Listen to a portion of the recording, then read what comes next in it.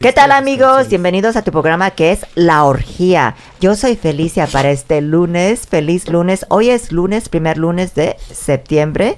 Lunes 5 de septiembre del 2016. Hoy es Día Internacional de la Beneficencia. También es un día muy importante para la mujer porque hoy es Día de la Mujer Indígena. Hoy cumpleaños una gran cantante que empezó desde nació en 1967, Graciela Mauri, que empezó en Mundo de Juguete, esa telenovela con Chachita, al igual que también estaba en El Cubo de Donalú. Y también cumpleaños un gran actor, Adrián Uribe. Y iniciamos, tenemos en la mesa a Miguel. Hola, ¿qué tal, amiga? Bienvenidos todos. ¿De dónde sacas que Graciela Mauri es una gran cantante? Dije actriz. Hizo una novela y cantó Mundo de Juguete, ¿no? Por una ahí vez, se dice. Para de contar.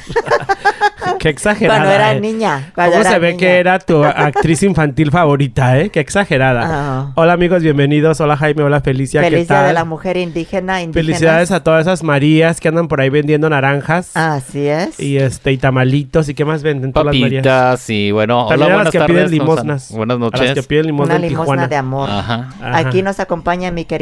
Hola, ¿cómo están? Bien, Jaime, a tus órdenes.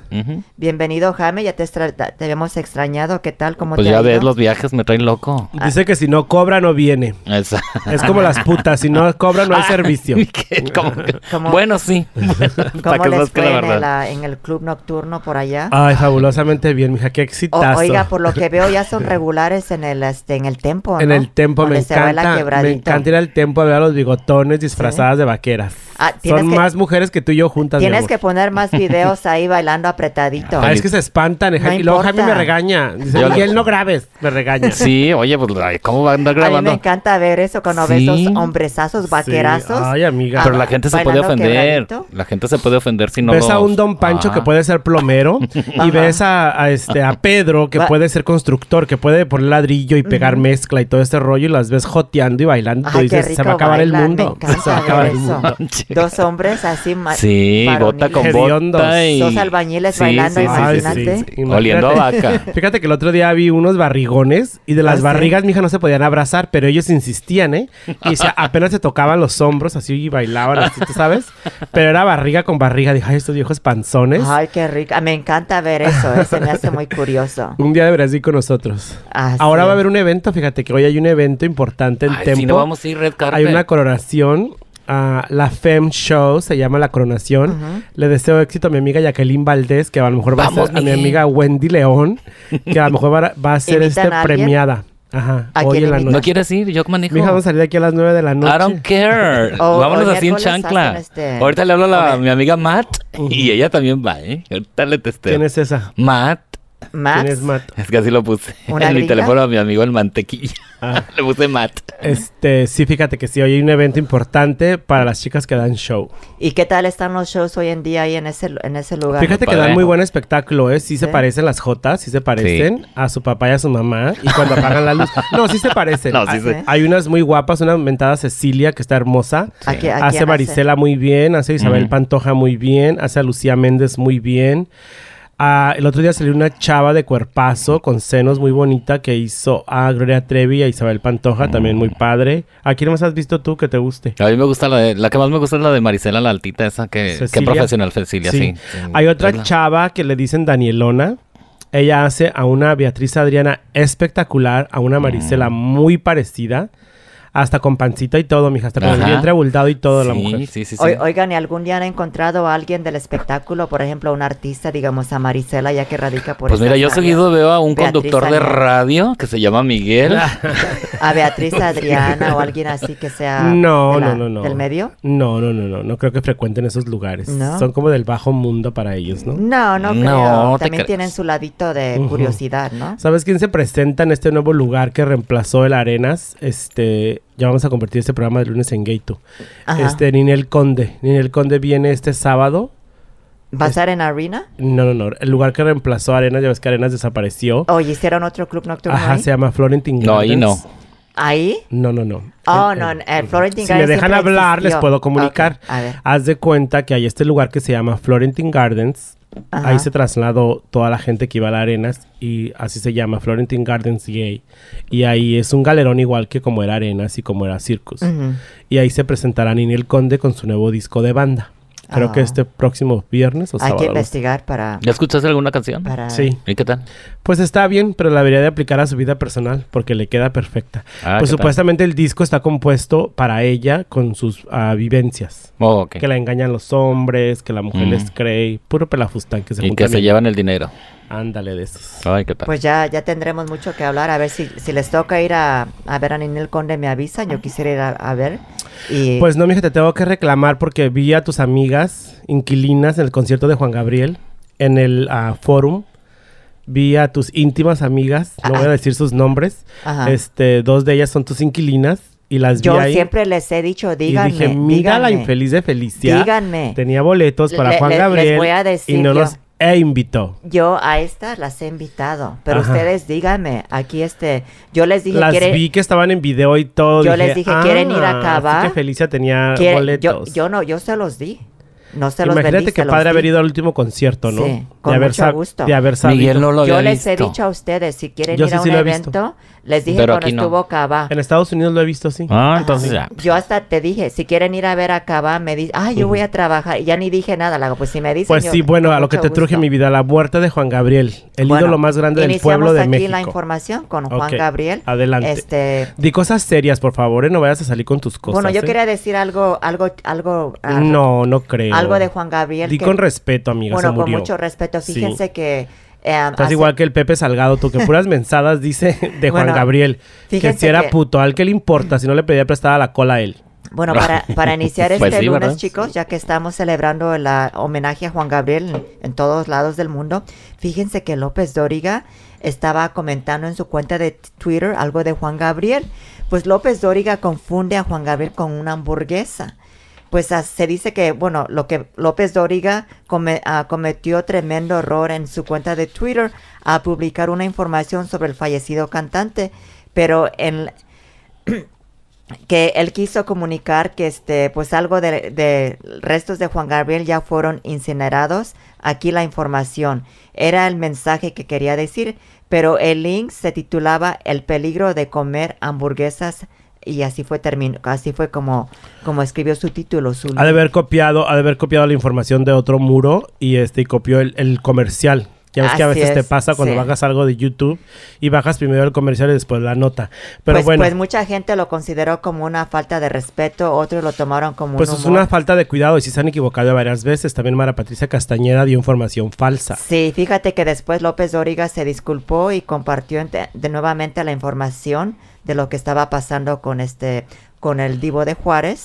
Y pues esa era mi nota, que mucha gente se rió de esto, pero mucha gente sí se molestó. Dijo que era falta de respeto.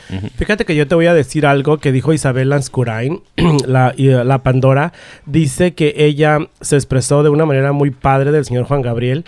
Dice que Juan Gabriel murió muy bendecido como los grandes, porque imagínate dar un concierto un viernes con casi 20,000 personas en un auditorio donde el público se le entregó y él se entregó al público igual, y después irte a tu casa a descansar y después a morirte al día siguiente de un paro cardíaco. O sea, no sufrió, no tuvo cama larga, como hemos dicho aquí, cama larga. Vida larga. Vida larga sí tuvo, mi amor, 66 años. Cama larga es cuando tienes agonía. Una enfermedad. Sí, una enfermedad que te tiene en cama. Entonces, ella dice que pues la verdad era muy afortunado, ¿no? De haber muerto de esa manera. Como los grandes, dice, francamente, morir así es morir como la gente grande. De forma de ser. Pues uno de los mejores compositores y cantantes de todos nuestros tiempos, ¿no? De la cultura mexicana. ¿Ustedes qué opinan de eso? Pues sí, tuvo una muerte, ahora sí que como muchos quisiéramos morir, ¿no? Que no gastamos ni en una aspirina, porque la verdad, te vas de fregadazo. Fíjate, les voy a comentar algo que mi mamá estaba triste. Mi mamá también está muy triste. Sí, fíjate, mi mamá... Ellas crecieron con su música. Crecieron con su música, claro. Y nosotros también, y fueron 4 décadas. Claro. Le digo, mamá, ¿cómo ves a Juan Gabriel? Dijo, ay, pues murió muy bien, ¿no? Dice, a los 66 años y una muerte como la que yo quisiera. Así me dijo mi mamá. Dijo, no, ya, ¿qué más podía dar? Una edad ya muy, dijo, todavía muy tenía famoso. mucho para dar. Sí, pero me hace referir a que como que estaba en su... Era su momento de irse con todo el éxito del mundo que tenía y con el amor de todo el mundo, ¿verdad? Dijo, no, pues para mí está bien, dice, y más la muerte muy como muy tranquila, así como que con permiso ahí nos vemos, yo ya hasta aquí llegué, bye. Y yo me quedé así, pues sí, tiene razón mi mamá, ¿por qué no? Mucha gente quisiera una muerte así de tranquila. Claro. Fíjate que Daniela Romo dijo, es un desazón muy raro lo que tengo de la pérdida que me ha provocado Juan Gabriel. Dice, yo fui una persona muy honrada porque tuve su amistad. Ya ves que le dio varias canciones, se conocieron cuando ella era muy joven. Y con él, dice ella que con él vio el cielo más estrellado que haya visto jamás en su vida, en la casa de Nuevo México, en Santa Fe, Nuevo México, donde lo visitó varias veces porque eran amigos personales. Entonces también Angélica María, que fue... Fíjate que Angélica María, cuando ella estaba dando estas declaraciones, yo las estaba escuchando y dije, ¿por qué no se recordará que rechazó ella las canciones de Juan Gabriel? No lo quiso decir al aire, obviamente, ¿verdad? Por eso Juan Gabriel le da las canciones a Rocío Dúrcal, porque la ídola de México se las dio en ese momento, pero primero se las ofreció a Angélica María, y Angélica María, como él no era tan conocido, no las quiso. Entonces Juan Gabriel va y busca y le ofrece su cassette, un demo a Rocío Dúrcal, que estaba pasando una muy mala racha en México porque no tenía dinero ni ella ni Junior para regresarse a España. Después de unos shows que habían hecho juntos en el patio, un nightclub de la Ciudad de México muy famoso. Entonces ella estaba prácticamente en la ruina y sin dinero para viajar a su casa, y le da a Juan Gabriel esas canciones que le ofreció Angélica María primero. Entonces Angélica María dice, pues que Alberto Aguilera Valadez, cuando ella grabó Ranchero, nunca pensó que ella y Juan Gabriel juntos iban a inventar la balada ranchera, porque de ahí es cuando nace la verdadera balada ranchera, con las canciones medias rancheras y romanticonas que Juan Gabriel le dio una a Angélica María y las demás pues a Rocío Dúrcal, ¿no? Pues dice que lamentaba mucho la pérdida, no quiso hablar mucho. Yo pienso que ella se sentía un poco así como alejada de él, como que no era muy muy su amiga.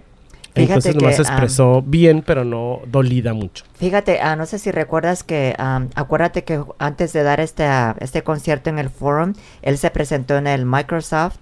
Y entonces él se acercó a Angélica María. Y acuérdate que pasó que Olga Brisky no sé si fue aquí o en Las Vegas, aquí en Los Ángeles o Las Vegas, pero nunca le hizo caso, nunca perdonó a Olga Brisky. No la alcanzó a perdonar por un error que cometió Olga Brisky. Fíjate que también comentó Angélica María que a los principios Juan Gabriel le hizo coros a Alberto Vázquez y a ella. Yo nunca supe que había sido corista de ellos. Es lo que yo también leí. Cuando comenzaba muy muy joven, a los 17, 18 años, que les hizo coros porque ya eran famosos Angélica María y Alberto Vázquez. Creo que también le hizo coros a Enrique Guzmán. Fíjate, y después haber superado el estrellato de ellos, ¿no? Ha pasado varias veces, ¿eh? Y eso fue lo que dijo Angélica María. Sí escuché lo de Olga Briskin, que no la alcanzó dice ella que no la perdonó nunca. Fueron amigos 35 años. ¿Qué pasaría? ¿Sabes qué pasó? Sí. En ese concierto, ahorita que para finalizar de Angélica María nos vamos a Olga. Fíjate que en ese concierto a Olga Brisky le gritaba Alberto, Alberto, y el señor Juan Gabriel no le hacía caso. Él se acercó y le extendió la mano a Angélica María.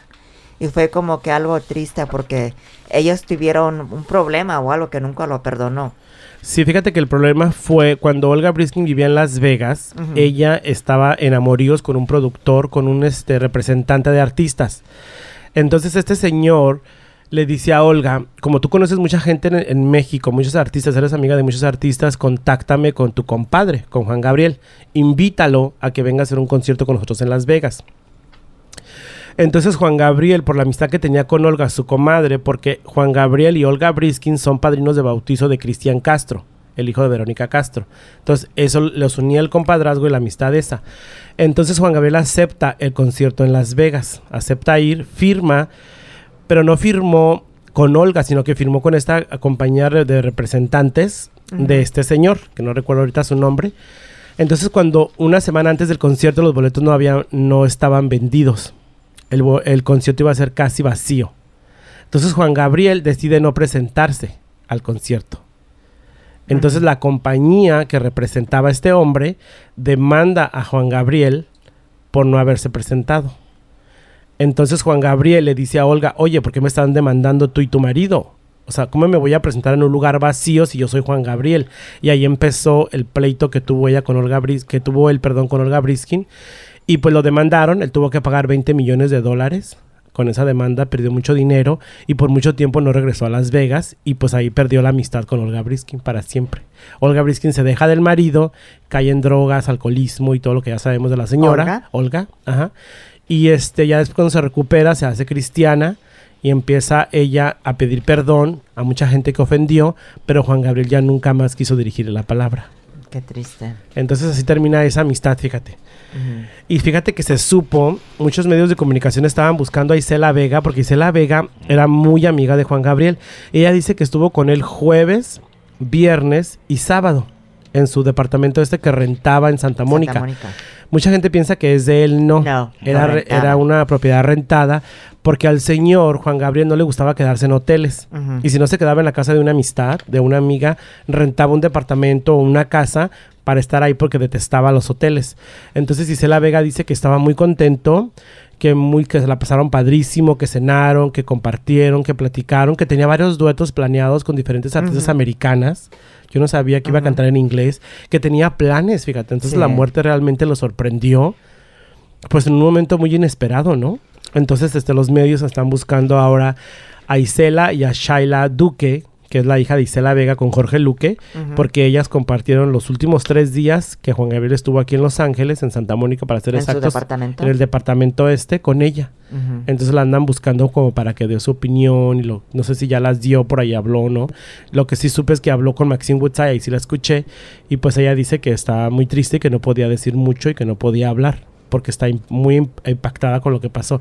Al parecer, Isela Vega vive en Venice Beach. Entonces era casi vecina de Juan Gabriel aquí en Santa Mónica. ¿Cómo ves? Pues mira, fíjate que por ahí escuché también que la muerte de Juan Gabriel es un misterio, porque no quisieron hacerle exámenes ni la ¿cómo se dice? Autopsia. Entonces por ahí escuché también que fue envenenado. Ese es un rumor. No, fíjate que no, porque mira, ¿sabes qué? Aquí en Estados Unidos las cosas son claras y son legales, ¿no? Llegan los paramédicos al departamento a las 11:30 de la mañana, entonces se dan cuenta que la muerte fue natural. Entonces, es lo que se está diciendo. Cuando la muerte es natural, no hay necesidad de hacer autopsia porque se dan cuenta que se paró el corazón y que murió. Pero claro, como ya se incineraron los restos, se van a crear muchas polémicas, ¿por qué incineraron el cuerpo tan pronto? ¿Por qué la familia no quiso llevar el cuerpo a México? ¿Por qué no le hicieron autopsia? Entonces se presta a muchas cosas. Hace rato estaba platicando yo con Ranferi, el estilista de nosotros, y él me estaba diciendo que él opinaba otra cosa, como lo que acabas de decir más o menos, pero él se estaba yendo por otro lado, que no lo voy a decir porque no me parece buena onda, porque pues ya está muerto, ¿no? Dice que ya se le miraba como que el párpado muy grueso, como que muy oscuro, como que el estómago demasiado inflamado. Es lo que mucha gente dice. Ajá, entonces ya eso se presta como a otro tipo de enfermedades cuando se deforma el cuerpo de tal manera, ¿no? Pero pues se le paró el corazón, ¿no? Sí, acuérdense que él ya venía con padecimientos desde hace un año, cardíacos, a raíz de su enfermedad que tenía, que era diabético. Entonces, es una muerte muy natural y muy normal dentro de la gente diabética. Un paro cardíaco. Entonces yo pienso que no tiene nada que investigársele, y menos en Estados Unidos, que le acaban de, le terminaron de hacer sus exámenes, le quitaron sangre, se la examinaron y todo bien. Claro. Entonces no, todo lo demás van a ser especulaciones porque es vendimia. Claro, y fíjate que es muy fácil de corroborar, como acaba de decir Jaime, estuvo el internado en el hospital de Las Vegas. Ajá. Entonces no sé si los récords médicos sean públicos. No. Entonces, no se puede entonces. No. Que vayan y que chequen, o sea, me imagino que le hicieron un estudio. Claro, su doctor de cabecera, ¿por qué crees que se lo soltaron tan rápido a la familia el cadáver? Porque el doctor de cabecera mandó todo el expediente de todo su historial que tenía a los forenses, de todo su historial que tenía con las enfermedades crónicas, y pues ahí se dieron cuenta que realmente traía era muerte natural. Era una muerte natural, parte de las complicaciones de una diabetes, ¿no? Pues sí, fíjate que para continuar con esto, muchachos, les digo que le quedaban 50 fechas. Entonces, si tú tienes 50 fechas programadas en Estados Unidos, quiere decir que no tenías pensado morirte, ¿no? Claro que no. Imagínate, lo sorprende la muerte. Tenía una agenda llena. El sábado 3 de septiembre se presentaba en Guadalajara, en el OmniLife Estadio. ¿Lo conoces? Sí, claro, es el Estadio de las Chivas y se va a llevar a cabo el concierto, ¿eh? Fíjate que sí, ¿eh? El productor que contrató a Juan Gabriel, el empresario, para este concierto, dice él que pues a forma de homenaje le gustaría que se presentaran varios artistas para cantar sus canciones. Entonces él invocó a Aida Cuevas, Daniela Romo, Ana Gabriel, Edith Márquez, Isabel Pantoja, Estela Núñez, Angélica María, para darle un homenaje a Juan Gabriel en la misma fecha que él se iba a presentar ahí. Sí, como si fuera el concierto de él. Como si fuera el concierto. Pero con puros amigos de él. Claro. Entonces, fíjate que comenta Maxine Woodside que era invitada personal de Juan Gabriel. También Victoria... ¿Cómo se llama la señora Victoria? Porque le hablo de ¿Su mamá? No, María Victoria. María Victoria. La señora María Victoria. Hay que igualado yo porque la tuteo. Ella también era invitada... Vive en Guadalajara. Personal de él. Y le dijo, señora María Victoria, me gustaría que viniera al concierto. Entonces, Jorge Vergara es el dueño del estadio. Del estadio. Y ella dice que si ya no está Juan Gabriel, que pues ya no irá. Entonces, fíjate que no va a haber todas esas artistas, pero ya está confirmado el concierto que dices, Jaime. Ya está confirmado con Lucía Méndez, está este señor Tapia. ¿Cómo se llama? Roberto Tapia. Roberto Tapia. No sé si está Julián. Está Lupillo Rivera, está Diego Verdaguer. O sea, no se congregaron todas las primeras cantantes que dijeron, pero sí varias personas que van a ir al concierto.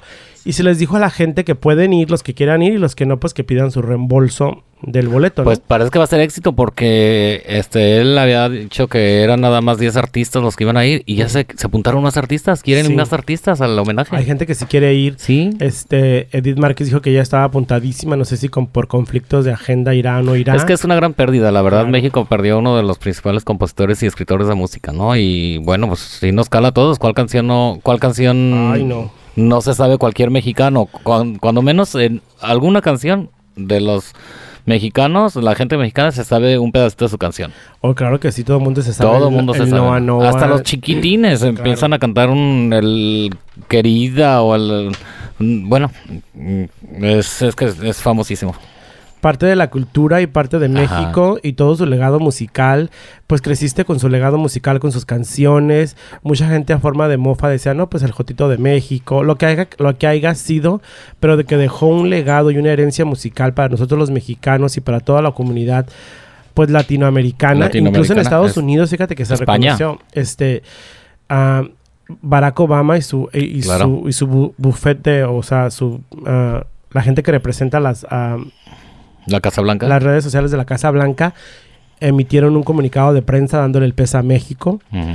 Mucha gente importante de americanos. Es que... Elton John, o sea, Elton John estaba, lo que iba a comentar, Elton John estaba a punto de grabar con Juan Gabriel. A hacer un concierto. Lo que pasa es que su música, porque él creaba música también, se escribió en varios idiomas. Sí. Entonces, imagínate. Entonces, fíjate que se le compara a Juan Gabriel, se le compara mucho con Elvis Presley de Estados Unidos. Sí. Bueno, yo lo comparaba con Elton John. Yo platicando con amigos americanos les decía que para nosotros Juan Gabriel era como Elton John. No, es más, pero en México él es más que Elton John. En México sí, pero para haciendo la comparación con los londinenses. Con una estrella de otra parte del mundo, no con una estrella europea, con una estrella americana como era Elvis Presley. Es como si comparas a Silvia Pinal. Yo a Silvia Pinal la comparo con Elizabeth Taylor. ¿Sí me entiendes? Cuando haces para que la gente se dé una idea de la dimensión. Exactamente, de la dimensión de la persona. Entonces sí, pues sí, una gran pérdida, muy triste y muy joven, 66 años. Sí, es joven. Muy joven. Oigan, y fíjense que mucha gente, artistas también se están colgando de su fama, que yo conviví con él, que lo conocieron. Pues muchas sí, muchas sí y muchas no, como quien dices, Felicia. Aquí les tengo una exclusiva que hace la semana pasada, presentaron la estrella de Selena y estuvo su hermano Evi Quintanilla y ahora sale a decir que él convivió con Juan Gabriel, que lo invitó a su casa, que comieron juntos. Que le hizo pollito. Pues a lo mejor sí lo invitó una vez, ¿no? Aquí les tengo el audio. Yo pienso para nosotros, la raza, los latinos, es un paso para adelante, es algo bonito. Que van a poner a mi lindísima hermana ahí con todos los íconos, con Michael Jackson, ¿verdad? Con Elton John, que la están poniendo en un lugar muy bonito, en vez de ponerla en una esquina del museo. y es algo bonito. Yo estoy bien agradecido a todos los fans y bueno, a Madame Tussauds por el esfuerzo por hacer todo esto posible. Lo que tengo entendido, la estrella viene en el 2017 y esperamos esa estrella con muchas ansiedades y yo voy a estar ahí, a ver si tú estás ahí también. Órale. Mi sentir, la última vez que yo tengo una experiencia muy bonita, estamos trabajando en un proyecto y él me invitó a cenar en su casa. Yo pensé que iba a agarrar a alguien más para hacer la cena y yo no sabía que él lo cocinó, él lo hizo. Juan Gabriel. Era como un pollo guisado, algo bien rico, con tortillas de casa y todo. Estaba riquísimo la cena. Y es para que veas qué humilde era el señor Gabriel. Él no tuvo de hacerme cena. Eso fue un detallito muy bonito que nunca voy a olvidar. Afuera de trabajar con él no tengo dinero. Eso fue lo máximo también. Bueno, eso fue lo que comentó Bueno, pues este hombre, ojalá que algún día aprenda a hablar español, ¿eh? Sí. Si se va a dedicar a las músicas en español, terrible, que practique su pochinglis que habla. Pues andaba diciendo que Juan Gabriel era muy humilde y que lo invitó a comer pollo a su casa. Mucha gente dice eso de Juan Gabriel, que era muy humilde, un gran ser humano. Te voy a mencionar algunos de los nombres de las amigas de Juan Gabriel. Queta Jiménez, que fue la primera amiga del medio artístico. Y la primera que cantó su canción que escribió. Exactamente, la primera cantante que canta una canción escrita por Juan Gabriel es Queta Jiménez. Ella fue la que lo sacó de la cárcel y lo lleva a la disquera, donde se conecta ahí ya para grabar su primer disco y empieza a hacer los coros que mencionábamos antes con Alberto Vázquez y con Angélica María. También fue muy amigo de Lola Beltrán, de Lucha Villa, Angélica María, Rocío Dúrcal, una gran amistad con Rocío Dúrcal, y yo creo que la mejor intérprete que tuvo Juan Gabriel en toda su carrera fue la gran Rocío Dúrcal. Verónica Castro, que era su comadre, Isabel Pantoja, Olga Briskin, de la Romo, Lucía Méndez, que también era su comadre. Juan Gabriel es el padrino de bautizo de Pedro Antonio, el hijo de Lucía Méndez con Pedro Torres. ¿Qué pasaría con él, ¿Con quién, muchacha? Pedro Antonio. Pedro Antonio es el que le produce los discos a su mamá. El hijo. Pedro Antonio. Muy guapo, muy alto, un poquito pasado de peso. Es lo que te iba a decir, pero sale sobrando en este momento. Pedro Antonio, que era hijado de Juan Gabriel. Ya mencioné la gran Rocío Jurado. Y pues comadres, sus comadres queridas, Lucía Méndez y Verónica Castro. Grandes comadres de nuestra Juanga querida. Y mira, hablando de gente así que pues que colaboraron con Juan Gabriel o que eran muy unidas con Juan Gabriel, una de las nuestras que también estuvo cuando se casó, Paulina Rubio. Fíjate que sí, qué detallazo, lo compartí en el Facebook, y yo, ya se me había olvidado. Yo lo voy a compartir aquí con ustedes. Siempre te bendigo con todo mi amor. Me siento muy orgulloso de ser mexicano por personas como tú. Que toda la vida seas muy, muy feliz, sanamente, divinamente, porque me lo mereces. Me gustan mucho tú, tarde o temprano seré tuya, y así será. Me gustan mucho, me gustan mucho tú, tarde o temprano seré tuya, y así será.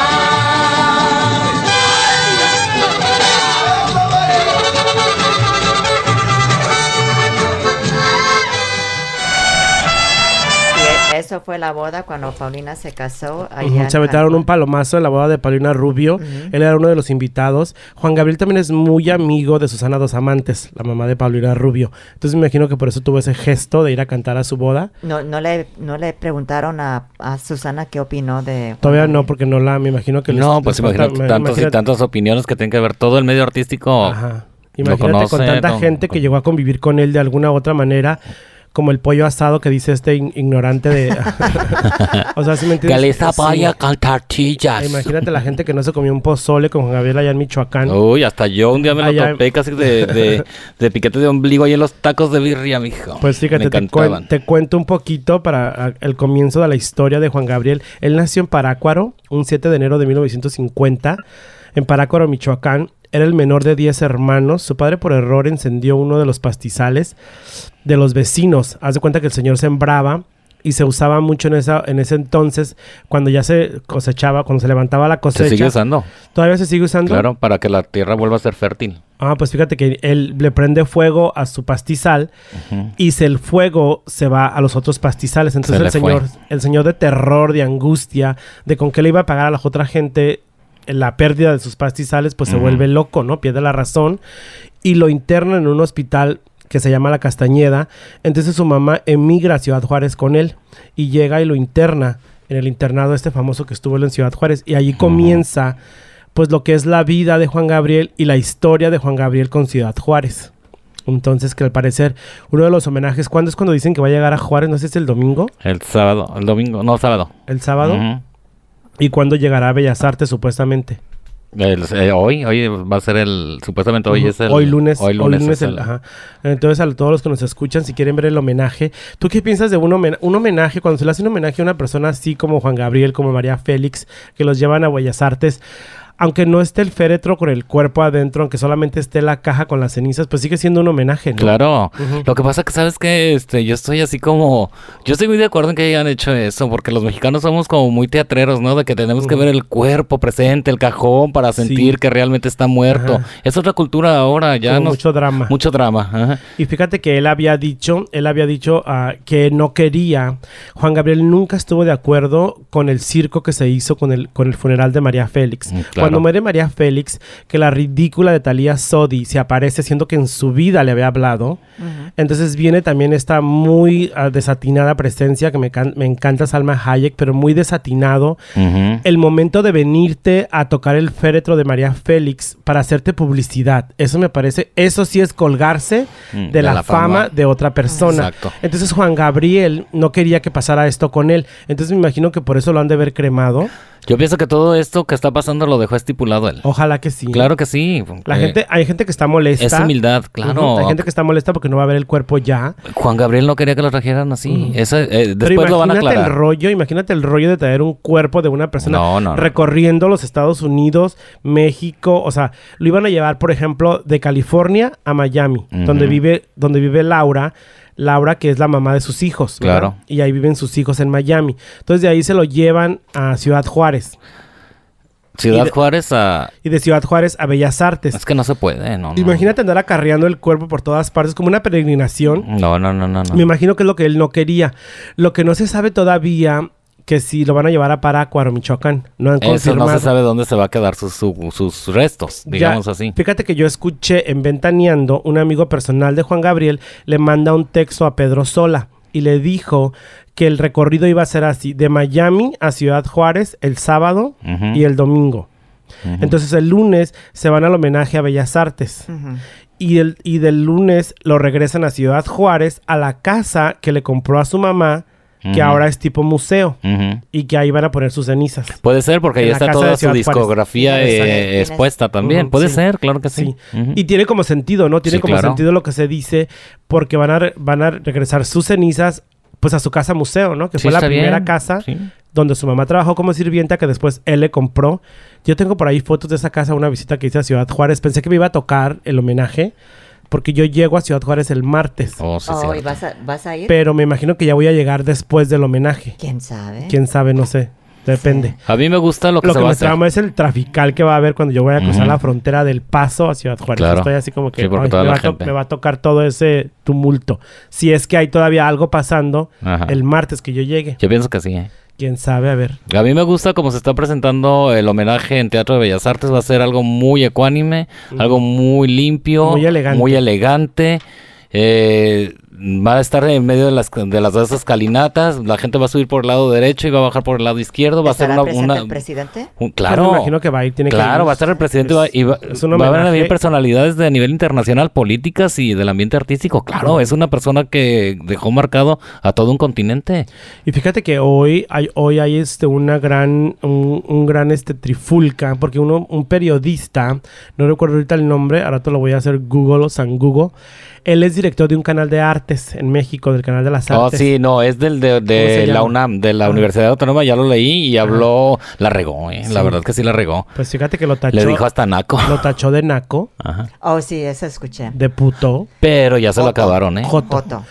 O sea, Y fíjate que ya se lo acabaron. El amor del pueblo para Juan Gabriel. Hay 38,000 firmas para exigiendo la renuncia de esta persona. Sí, lo van a sacar a la chingada, Ay, o sea, tú puedes...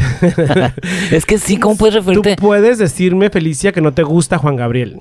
Tú puedes decirme, sabes que a mí no me gustaba su música, no me gustaba esto, no me gustaba lo otro. La boca si no. Exacto, uno puede expresar tu opinión. Tienes tu derecho. Tienes derecho de decir, por ejemplo, no leí todo lo que dijo Pepe Salgado en el Facebook. Saludos, Pepe. Uno puede decir que no te gusta algo, pero nunca puedes insultar a una persona. O sea, ¿por qué te vas a pasar al insulto, de tu opinión al insulto? Es lo que no me parece. Porque fíjate, de todas maneras, de que si era homosexual o no era, ¿verdad? De que si era esto o lo otro, pues ese es asunto de él y nada más que de él. Y eso no impidió que marcara una vida por más de 45, como dijo Jaime hace rato, más de 4 décadas en el medio artístico.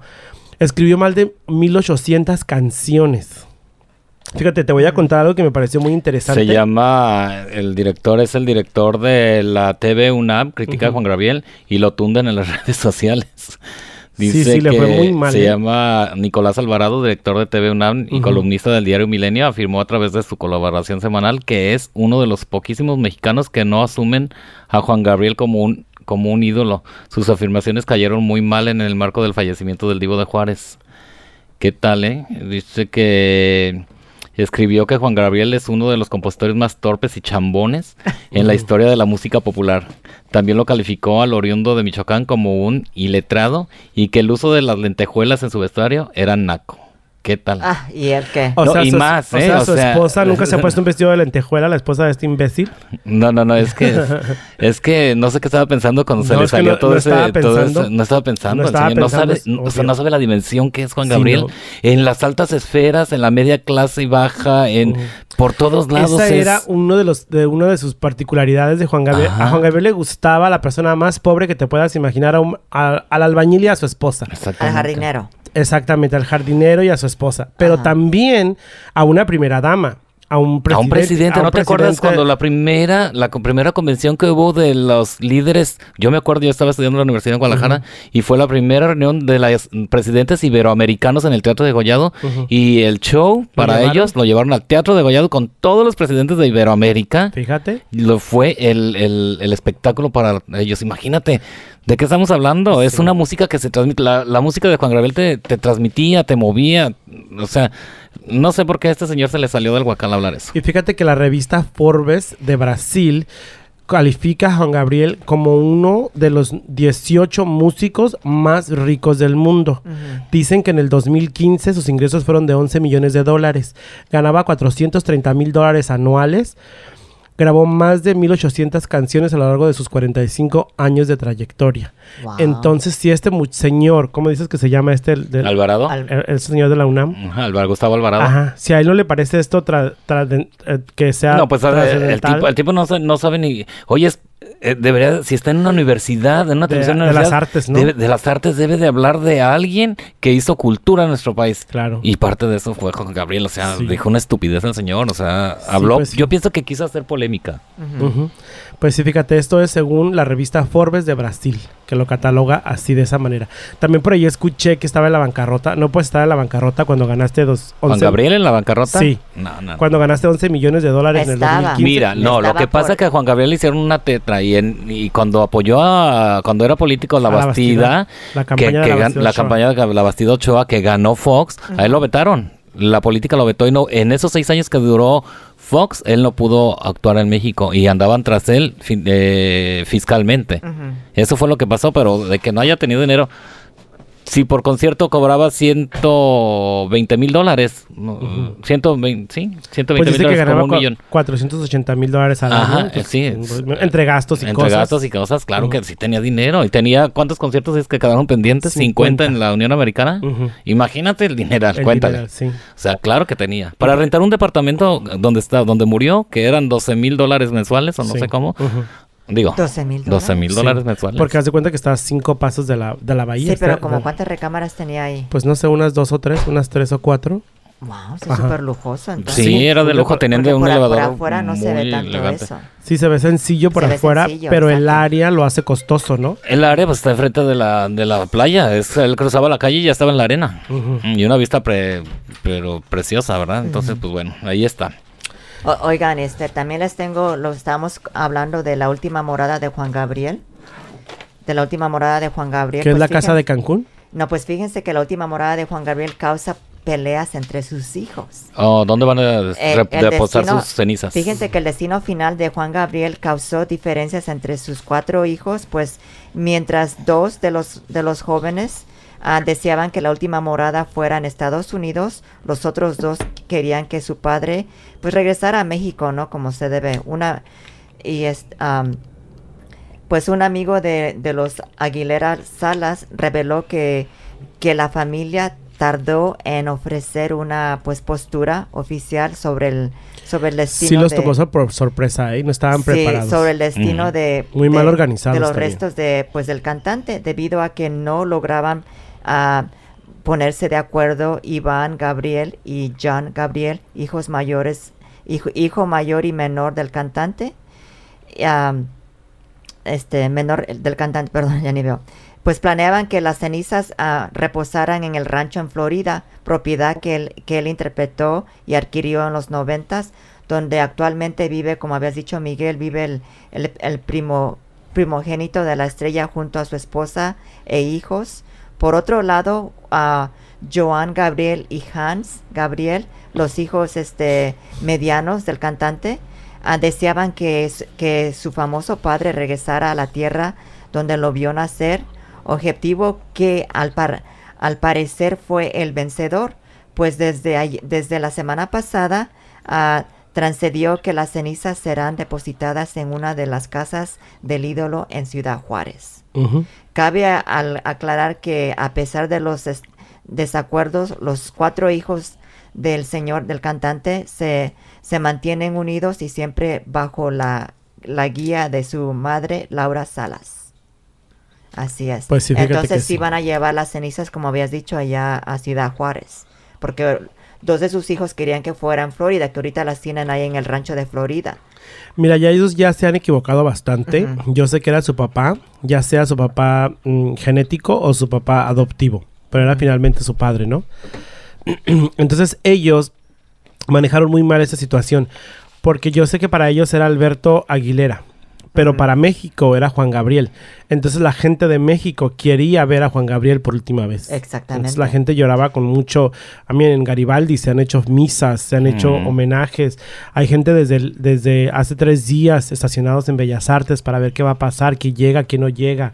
O sea, la gente lo estaba esperando en México. Pues fíjate, Miguel, como estaba hablando aquí con Jaime, que la prensa llegó de varias ciudades del extranjero, al igual hay gente que de Miami, todo el mundo aquí en Los Ángeles, cuando no había nada adentro, reportando ahí el señor. Que tuvo que haber sido así, por eso lo hicieron así, porque tuvieron que hacer así como un teatro para que una estrategia, porque imagínate, la gente quería verlo, o sea, es lo que te digo, somos muy teatreros, queremos ver el cuerpo, queremos que cómo quedó. Lo que pasa es que es la pasión de latino, somos apasionados y por lo mismo nos gustaba su música. Exactamente. Yo pienso que debieron de haber, bueno, yo pienso, mi muy particular opinión es de que ellos como hijos debieron haber hablado con autoridades mexicanas y decir, a ver, pues es mi padre, es Juan Gabriel, es toda la gente en México y en todo el mundo quieren recomiéndanos qué es lo que se puede hacer, ¿no? Yo pienso que deberían de haber contratado una agencia de representaciones, una agencia que represente las relaciones públicas para que les enseñara y les guiara el camino de cómo manejar una situación como esta, sobre todo cuando se trata de un ídolo del pueblo, porque la verdad ellos se enfocaron más a lo que es lo familiar, lo que es su papá. Y les valió cuete todo el sentimiento de todo el pueblo que lo seguía, ¿verdad? Pero como dijo Daniel Bisoño, que no se les olvide que tienen este rancho en Miami por la cantada del papá. Y lo que van a vivir por el papá también, porque van a vivir el resto de su vida por el papá, entonces ¿Y quién le dio eso al papá? Y está molesto, y está molesta la gente, pero oigan, yo tengo pues bueno, son puntos de vista diferentes. O sea, sus 4 hijos, pero ¿son hijos de sangre de él? Se dice que solamente Iván, el mayor, es hijo genético de él. Entonces los demás son adoptados. Los demás son adoptados. El mayor, ¿quién es la madre? Laura Salas. Entonces él embarazó a Laura Salas. Sí, pero es un misterio. Se me imagino que fue artificialmente. Porque no nunca, creo que haya tenido relaciones. Nada. No creo. ¿Tú pues crees? Yo pienso que sí. ¿Tú crees? Sí, es que él de joven sí le daba por ese lado también. Pues ¿cuántos Sí, tuvo novias, claro. ¿A poco? Claro, se hacen unas fiestas allá en la Barca Jalisco que mucha gente que yo tengo llegada, que sí iban mujeres y también se las ensoquetaba. ¿Qué tal? Sí. Ya borrachita. by the way.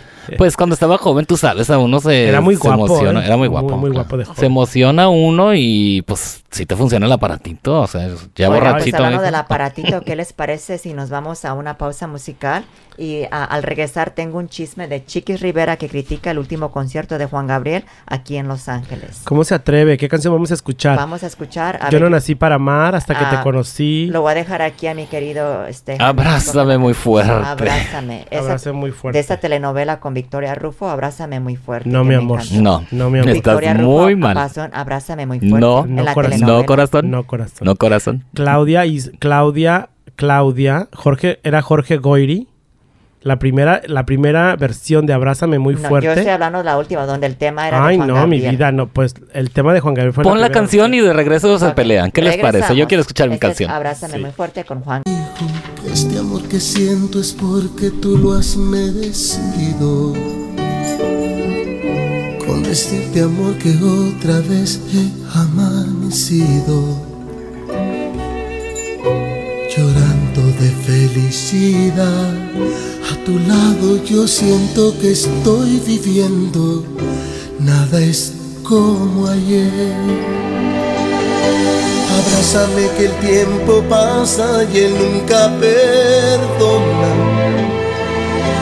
Ha hecho estragos en mi gente como en mi persona. Abrázame que el tiempo es malo y muy cruel amigo. Abrázame que el tiempo es oro si tú estás conmigo. Abrázame fuerte, muy fuerte y más fuerte que nunca. Siempre abrázame, hoy que tú estás conmigo. Yo no sé si está pasando el tiempo, tú lo has detenido. Así quiero estar por siempre. Aprovecho que estás tú conmigo. Te doy gracias por cada momento de mi vivir. Tú cuando mires para el cielo, por cada estrella que aparezca, amor, es un te quiero. Abrázame que el tiempo hiere y el cielo es testigo. Que el tiempo es cruel y a nadie quiere, por eso te digo. Abrázame muy fuerte, amor, manténme hacia tu lado. Yo quiero agradecerte, amor, todo lo que me has dado.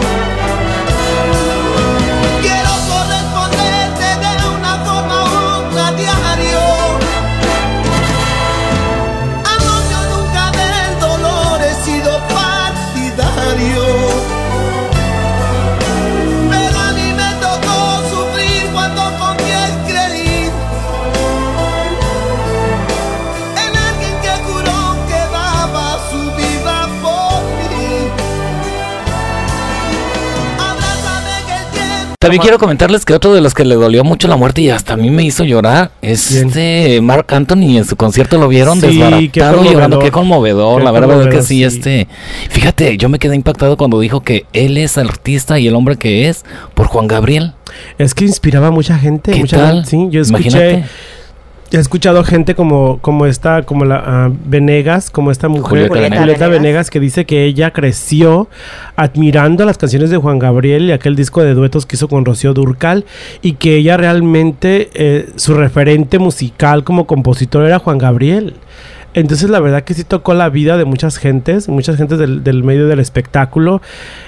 O sea, Lucía Méndez, que su primera canción que le dio Juan Gabriel, ¿sí me entiendes? Su primer éxito radial a Lucía Méndez. Amor de piedra. No, se lo dio Amor de piedra, corazón de piedra. se lo dio Juan Gabriel. El otro día también sale Sheila, la sinaloense. Ella dice que hacía 16 años que Juan Gabriel no le daba una canción a alguien y le dio una canción a ella.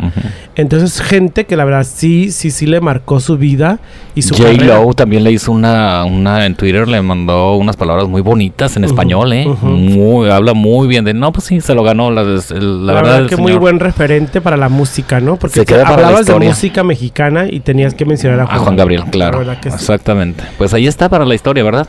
Y fíjense que les voy a mencionar yo un poquito de las canciones de Juan Gabriel. Esas canciones que la verdad hablaban de mucho desamor, de mucha tristeza, ¿no?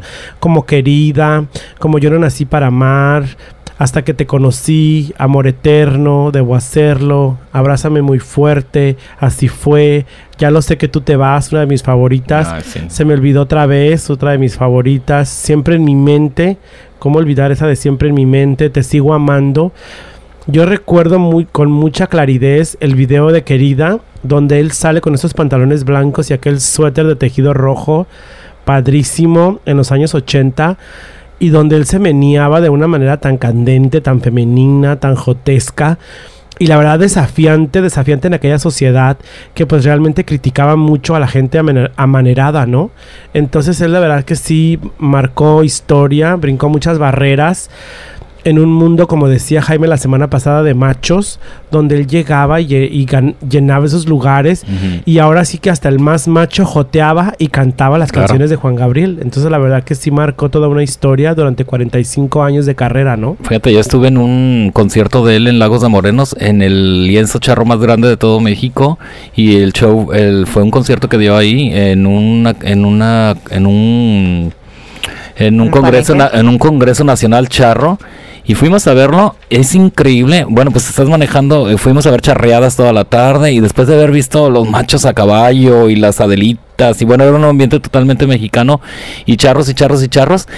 A las 8:30 de la noche empezó el concierto con Juan Gabriel. Desde que empezó el tara, ta, tara, los charros se quitaron el sombrero y sacaron sus mejores pasos de jotería, y toda la noche por 3 horas jotearon todos los charros. Es increíble cómo movía. En Lagos de Moreno, México. Lagos de Moreno, México, así es. Qué padre. Muy padre. Cosas que movía masas. Que no se te olvidan jamás, ¿no? Fíjate que él también marcó precedentes en la onda musical. Él dejó de grabar 8 años por pelear el derecho de sus canciones y marcó un precedente en el medio. Haz de cuenta que él peleó los derechos de todas sus canciones. 500 canciones. De 500 canciones que él había hecho y que le había entregado a esta disquera. Y las peleó sus derechos para que le regresaran sus derechos de autor.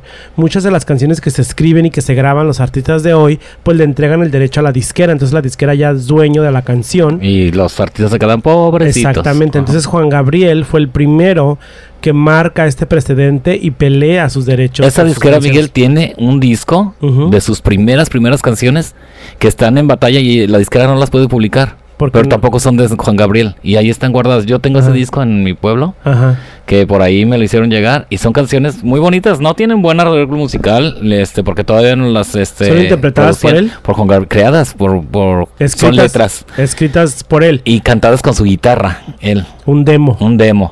Y ahí lo tiene la empresa, pero no los puede sacar porque están en litigio, de que ni son de ellos, ni son ahí se quedaron. Varias cosas así, También les quiero comentar que dejó pendiente su disco de duetos 3, ya ves que había hecho 1 y 2, y pues la verdad él volvió a resurgir, volvió a tener popularidad, volvió a tener mucho éxito con estos duetos que hizo muy acertados con artistas ya famosos. ¿Quién no quería cantar con él? Es que la verdad sí, ¿quién no quería cantar con Juan Gabriel? Fíjate que dejó una canción, Yuridia, la chica esta que salió de la academia, grabó una canción con Juan Gabriel para el dueto 3, para los duetos 3. ¿Sí la alcanzó a grabar? La alcanzaron a grabar. Qué bien. Pero fíjate que al parecer a Juan Gabriel no le gustó el resultado. Entonces le mandó decir que con todo el dolor de su corazón no le había gustado cómo quedaba la canción, cómo quedó la canción, que porque la voz de Yuridia era muy parecida a la desaparecida Rocío Dúrcal. Entonces dijo, no me gusta cómo quedó, dijo, porque nos escuchamos igual como nos escuchábamos Rocío y yo. Ha de ser la canción de Juntos haremos de la vida. Entonces queda pendiente eso, y dicen por ahí que la disquera no va a respetar la decisión de Juan Gabriel y que la va a incluir en el disco, porque imagínate, es una joya musical. Claro. Y ya está pues grabada, ¿no? Ya simplemente nada más falta completar el disco. También quedaron duetos pendientes que sí grabó con Luis Miguel, con Yuri, alcanzó a grabar varios duetos. Entonces este disco que puede salir muy pronto para culminar, me imagino, con su trilogía de sus duetos, ¿no? Que le fue bastante bien.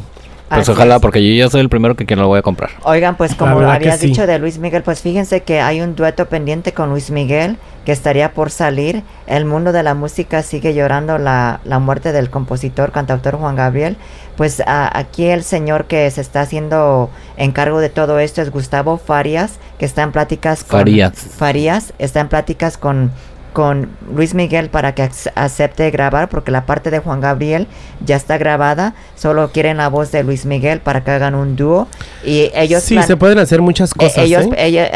Se planea que el dúo esté en su disco, los dúos 3 del compositor cantautor. Sí, acuérdate de aquel disco precioso que es una joya musical que yo lo tengo, se llama Las Tres Señoras, donde le hace un homenaje a Amalia, a Lola y a Lucha. Sí. Ya no estaba Lola, ya no estaba Amalia. Pero canta con ellas.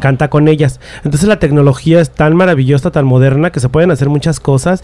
Incluso no estando él aquí, pueden completar ese disco tercero de duetos. Claro. Se pueden hacer muchísimas cosas más, como ese disco que hizo para Amalia, para Lola y para Lucha. Así Entonces, fíjate que sí. Oigan, chicos, pues les tengo una sorpresa. Pues...